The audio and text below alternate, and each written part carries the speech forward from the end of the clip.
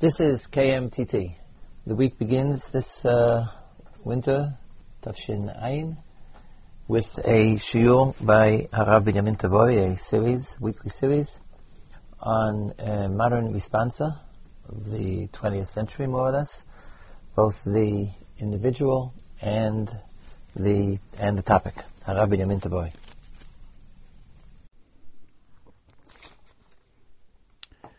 We continue with discussing Sheilot Utshuvot of the Sephardi chief rabbis of Israel in the 20th century.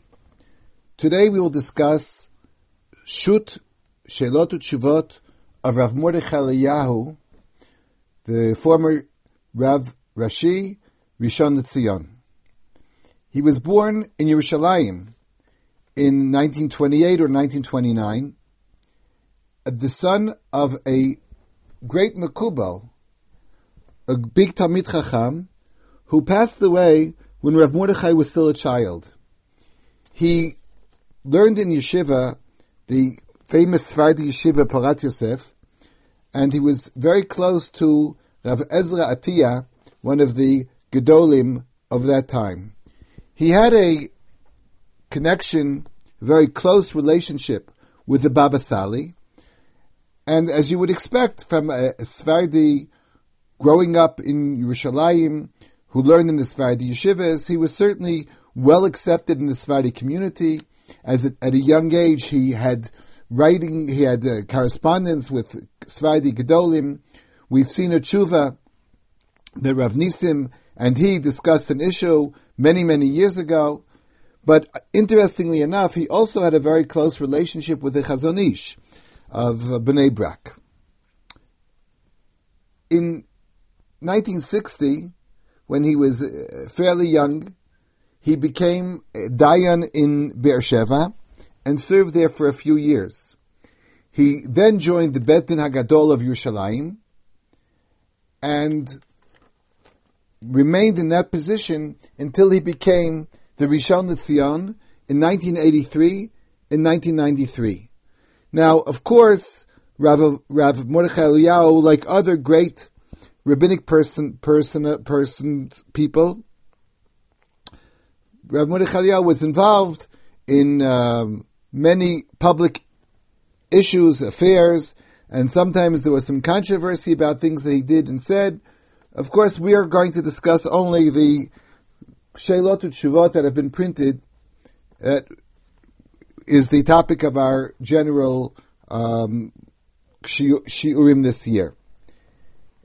In general, Rav Mordechai Eliyahu followed the psak of the Ben Ish Chai, and this was opposed to the general position of Rav Avad Yosef. As we recalled learning before, Rav Avad Yosef wrote shuvos, and he wrote, in fact, many comments about the Ben Ish Chai and explained in the general terms that today we should paskin like Rabbi Yosef Kairo, lachzir atara liyoshna, to the psak of the Rav Eretz Yisrael, Rabbi Yosef Kairo, whereas Rav Mordechai Eliyahu has tshuvos where he relates specifically to the fact that learning the Ben Ish Chai and passing like the Ben Ish Chai should be our goal today, of his Sephardi community, of course.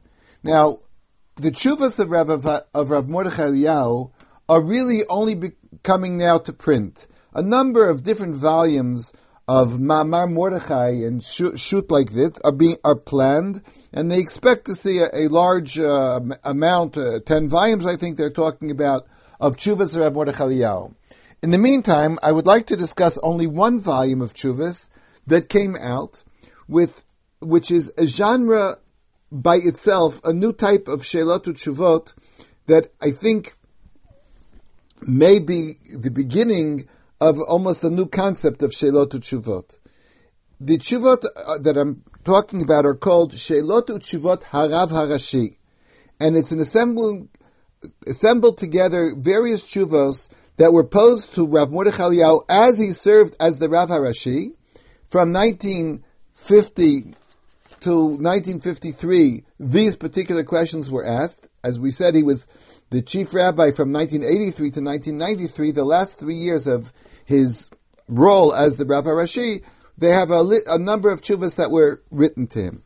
Now, what marks this as in my mind, as different than classic tshuvas that we've seen until now, is that some of the tshuvas here are actually letters that are written to people, and sometimes people ask for advice, people ask just general comments, and they printed this as Sheilot Tshuvot, as halachic responsa. Now, most of these tshuvas were written to the questions were written to the Rav HaRashi Yisrael, Harishon LeTzion, and the answers were given by Rav Mordechai Eliyahu, but in many of the cases, many of these tshuvos were written by one of his assistants, Rav Shmuel Zefrani, who discussed the question with the Rav, but he wrote a very brief answer. These answers also are very, very short. They discuss halacha lemasa. There are hardly any sources at all quoted in the tshuvas. Rav Mordechai Eliyahu went over and reviewed the sefer, and on many pages there's a brief comment from Rav Eliyahu himself, He'arot Maran Harishon LeTzion Tshuvot, where very often he just cites a source, also very, very briefly. You do not see the give and take discussion of tshuvas that you find in the classic tshuvas of the Noda B'Yehuda, of the Chasam Sofer, or in the 20th century in Rav Moshe Feinstein, or in other tshuvas. You just see a very quick psak halacha. But as I said before, some of the questions seem strange to be printed in a volume called Sheilot Tshuvot. I'll give you 2 or 3 examples. In one of the tshuvas of this sefer, in Sheilot Tshuvot Harav HaRashi, someone wrote to him and said he has a new pshat in the Gemara, Kol HaKovea Makom L'Tfilato Elokei Avraham Ba'ado, Be'ezro. Now this fellow, who lives in Yerushalayim, and also one of the characteristics of this particular sefer is that the names of the people are generally written only in initials, Rashi Tevot, and very often the place itself is not mentioned where the tshuva came from. Of course, for historians, this presents a little bit of a problem because, as we said, part of the interest in Sheilot Tshuvot as a scholastic study is because of the sociological and historical implications, and therefore places and dates and questions and people are really important. But because of a certain type of tzniut, they did not write the names of the people in this tshuvot. And here this fellow, Yud from Yerushalayim, wrote a whole new idea, a pshat of his own, on the pasuk Hareini Nat Kvodecha, and to explain the concept of Kol HaKovea Makom L'Tfilato. He asked Rav Mordechai Eliyahu for an answer, and he said, I'd prefer an answer in writing, because I have a collection of my own of Sheilot Tshuvot, and I plan to print my own sefer, and I'd like your response. The response which is printed in this sefer is that your letter, your chidush, was brought to before Rav Mordechai Eliyahu, and we wish you bracha and hatzlacha in ruchnius and gashmius. They don't relate at all to the discussion. There's not a halachic issue here at all involved, and it's printed in a sefer of Sheilot Tshuvot. Another tshuva relates to a young lady who is in the middle of Shirut Le'umi in Eilat, and she asked Rav Mordechai Eliyahu, inasmuch as she's already past high school, and when she is in this Shirut Le'umi in Eilat, it's difficult for her to meet people with whom she would like to get married eventually. She's looking for a shidduch. So might hurt her chances of meeting the right fellow if she spends another year in Eilat. I don't see exactly what the question, the halachic question is. It seems to be a question of advice. What would he recommend other circumstances? And here the tshuva the Sheila, when the young lady asked her question, she also included a letter, enclosed a letter from the local principal of the school, who apparently was dealing with her, and somehow took care of the people of Shirut Leumi. So his answer was, if you have a lot of bitachon, and you feel that you'll find your shidduch and you're doing good work, then it's all right to continue. But Rav Mordechai did not even write this letter to the young lady in question. He sent the letter to this principal, and he explained, he gave an allusion why he only wrote it to him and not to her. But again, this seems to be a question of advice more than what we would call the classic concept of Sheilot Utshuvot. Some of the questions, obviously, written to the Rav Harashi, involved Israeli government issues or situations that certainly relate to a psak of the Rabbanut Harashit. And very often, Rav Mordechai just refers you to the decision of the Rabbanut Harashit. Sometimes when the question had not been formulated clearly before by the Rabbanut Harashit, he mentions that he wants to consult with his partner, Reb Avram Shapira, who was the Rav Harashi at that Ashkenazi at that time, and they'll come up with an answer. One of the questions that was asked was concerning the practice of having Yom HaShoah in the month of Nisan.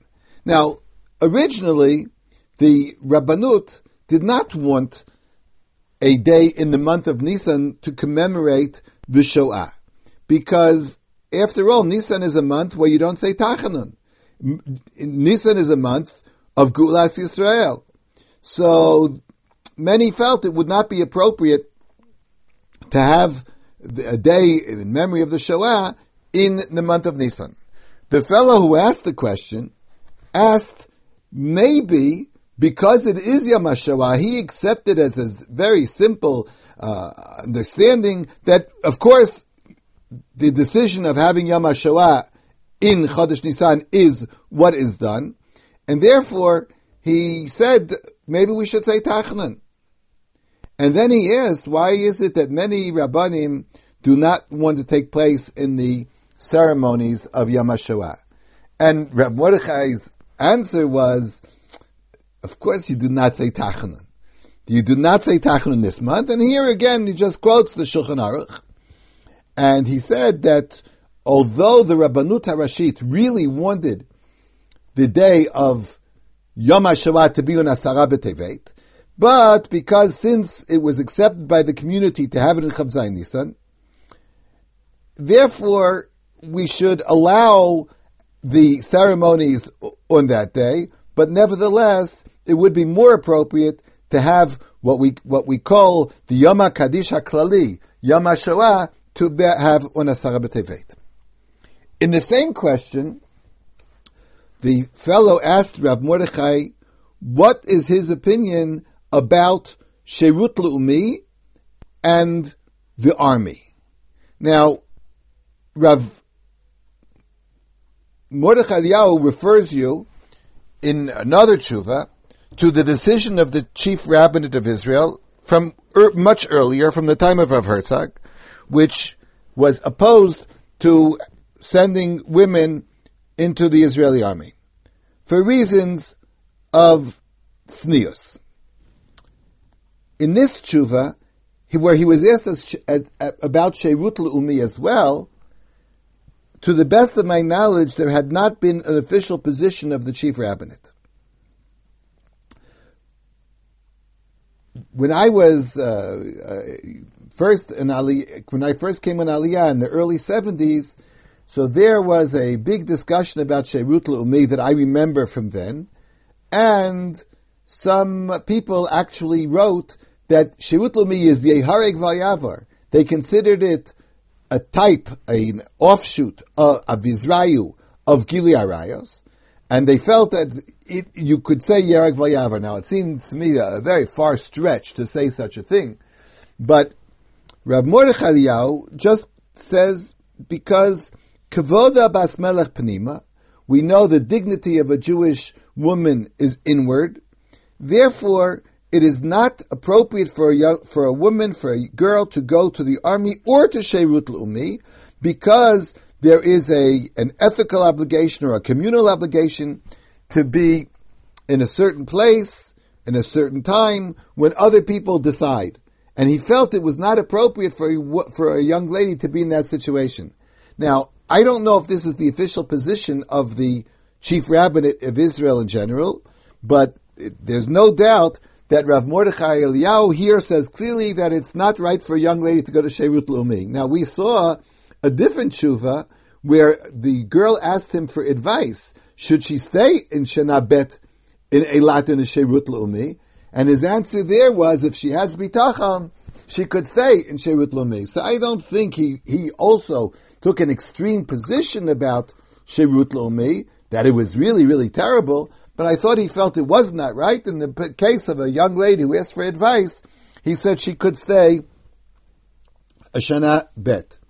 The one area where Rav Mordechai was very takif, and you see this a number of places in the Tshuvos, was when he was asked about coeducation. Schools on all levels of having boys and girls in the same classes. He was asked this in many, many Tshuvos.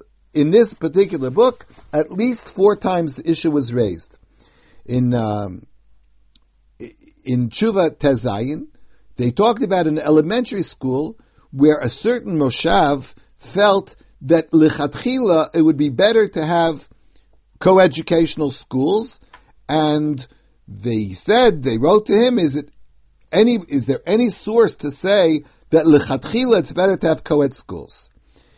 The answer was written by Rav Zafrani in the name of Rav Mordechai Eliyahu, and he wrote that the Rav is shocked by the custom that people think that it's even better to have coeducational classes, and he said, it's obvious, we know that there is an absolute obligation to separate. If it's not possible because the classes are too small, then the parents should add money, pay extra tuition in order to be able to separate the classes. He emphasizes in another tshuva that this, I do not mean this as a chumrah, this is the absolute din.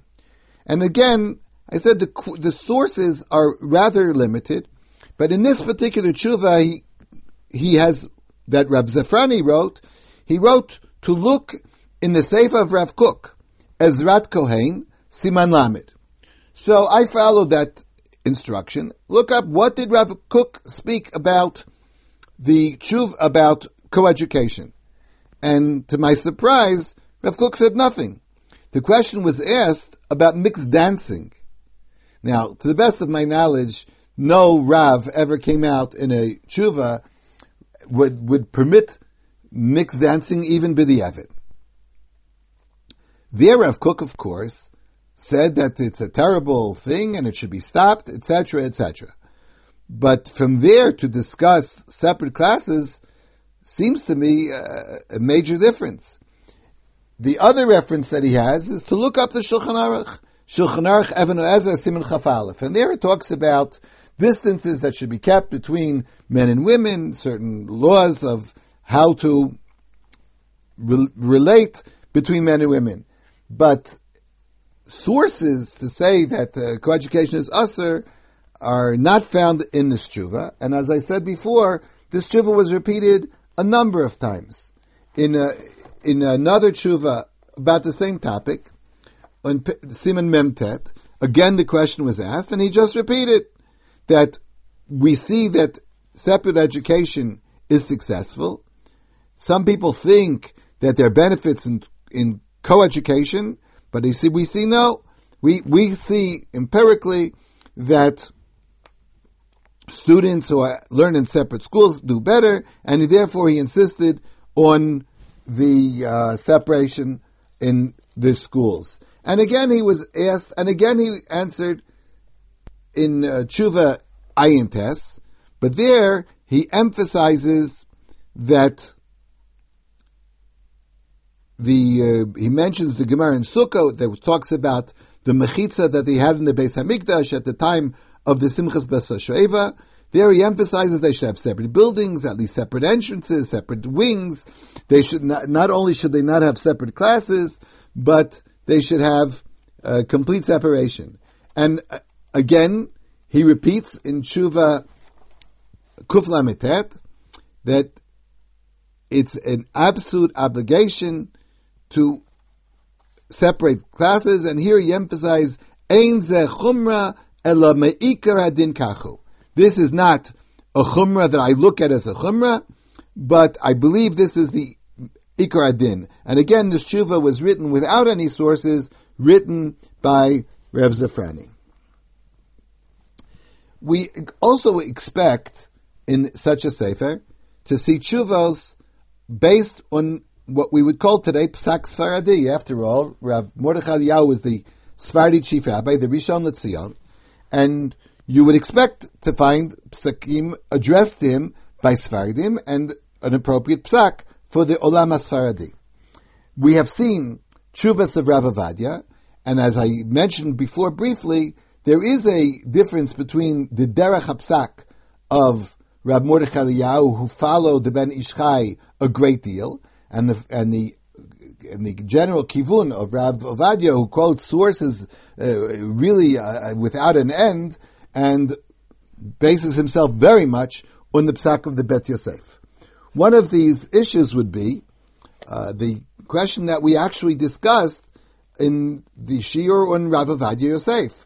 The question was about having weddings in the period between Shivasa B'Tammuz and Tisha B'Av. Now, until Rosh Chodesh Av, to put it more clearly, we know the Ashkenazi custom is not to have any weddings from Shivasa B'Tammuz until after Tisha B'Av. The Sephardi custom that Rav Avadia tried, I don't know to what degree of success, but he tried to enact that Sephardi weddings could be held in Israel from Shivasa B'Tammuz until Rosh Chodesh Av, based on the Minhag Sfarad. Rav Mordechai Eliyahu was asked specifically if you can have a wedding the night after Shivasa B'Tammuz. Let's say Shivasa B'Tammuz is a Tuesday, so Tuesday night could you have a wedding? Now, the person who wrote the question just assumed automatically that you could have a wedding during the period between Shivasa B'Tammuz and Rosh Chodesh Av. The only question was, could you have the wedding after Shivasa B'Tammuz? Because the assumption would be that some of the people might come before the fast is over. Maybe they'll taste some of the food. Maybe it'll encourage a lack of observance of Shivasa B'Tammuz as it should be. Of course, the question was asked that we're going to make the wedding Shivasa B'Tammuz after Tzeisak HaChavim. Nevertheless, maybe people would come early, people would eat, whatever it was. The answer was given that the psak of the Rav Rishon LeZion, Harav HaRashi Yisrael, you should not have chuppah v'kedushin from Shivasa B'Tammuz at all. And of course, here the source is quoted just by name, the Ben Ish Chai and the Knesset HaGedolah, both paskin, that even the Sephardi custom should be, as Rav Mordechai Eliyahu pointed out, not to have weddings from Shivasa B'Tammuz. Other issues where Rav Mordechai would differ with Rav Avadia Yosef because of their general kivun in psak would be the area of women making brachas on mitzvahs from which they're exempt. Now, we talked about two different types.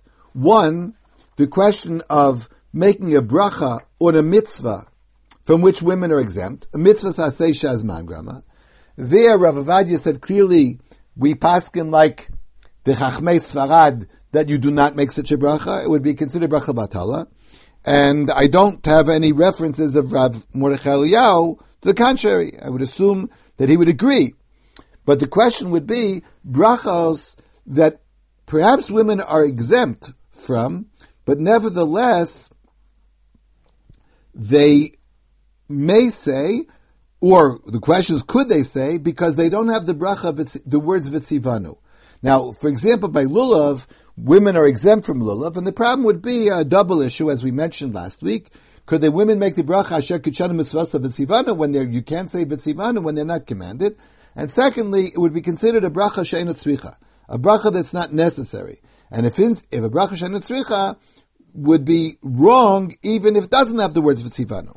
So the first tshuva that relates to this is Siman Kuf Tes Vav, and the question was asked about Psukei de Zimra. Since women assumedly were exempt from Psukei de Zimra, could a woman, a Sephardi lady, make the bracha of Un Baruch She'amar and Yishtabach? The question was asked by a young lady who davens, says she tries to daven every day. Could she? Now, again, here the question would be divided into two parts. Should a woman say Psukei de Zimra? Is it really required? And assuming it's not required, then could a woman make this bracha, even though it doesn't have the words v'tzivanu, but would it be considered a bracha she'ena tzricha? The answer was given by Reb Shmuel Zafrani in the name of the Rishon LeZion, and he wrote, quoting his own work, Sefer Halacha, Chelek Beis. It says a woman who can daven can make the bracha on Psukei de Zimra because it's part of the davening. V'isha chayevet b'tfilah. Now, when you wrote that, it seems to me it should be clarified. If it says Isha chayevet b'tfilah, and he also wrote it's chelek me'atfilah, then it might not be sufficient to say that a woman may make the bracha on Baruch She'amar Yishtabach, but rather women should say Psukei de Zimra and should make the brachos. Again, the text that was written by Reb Zafrani says Hi yichola litpalel et hatfilah me'brachot. She could say the tfilah with the brachos. Kulam im chelek me'atfilah v'isha chayevet b'tfilah. Now, the same issue was raised about Birchos Kriyas Shema. Birchos Kriyas Shema have the same similar issue, and again you would have to discuss it in two levels. Are women chayav? And if they're not chayav, could they say the brachas?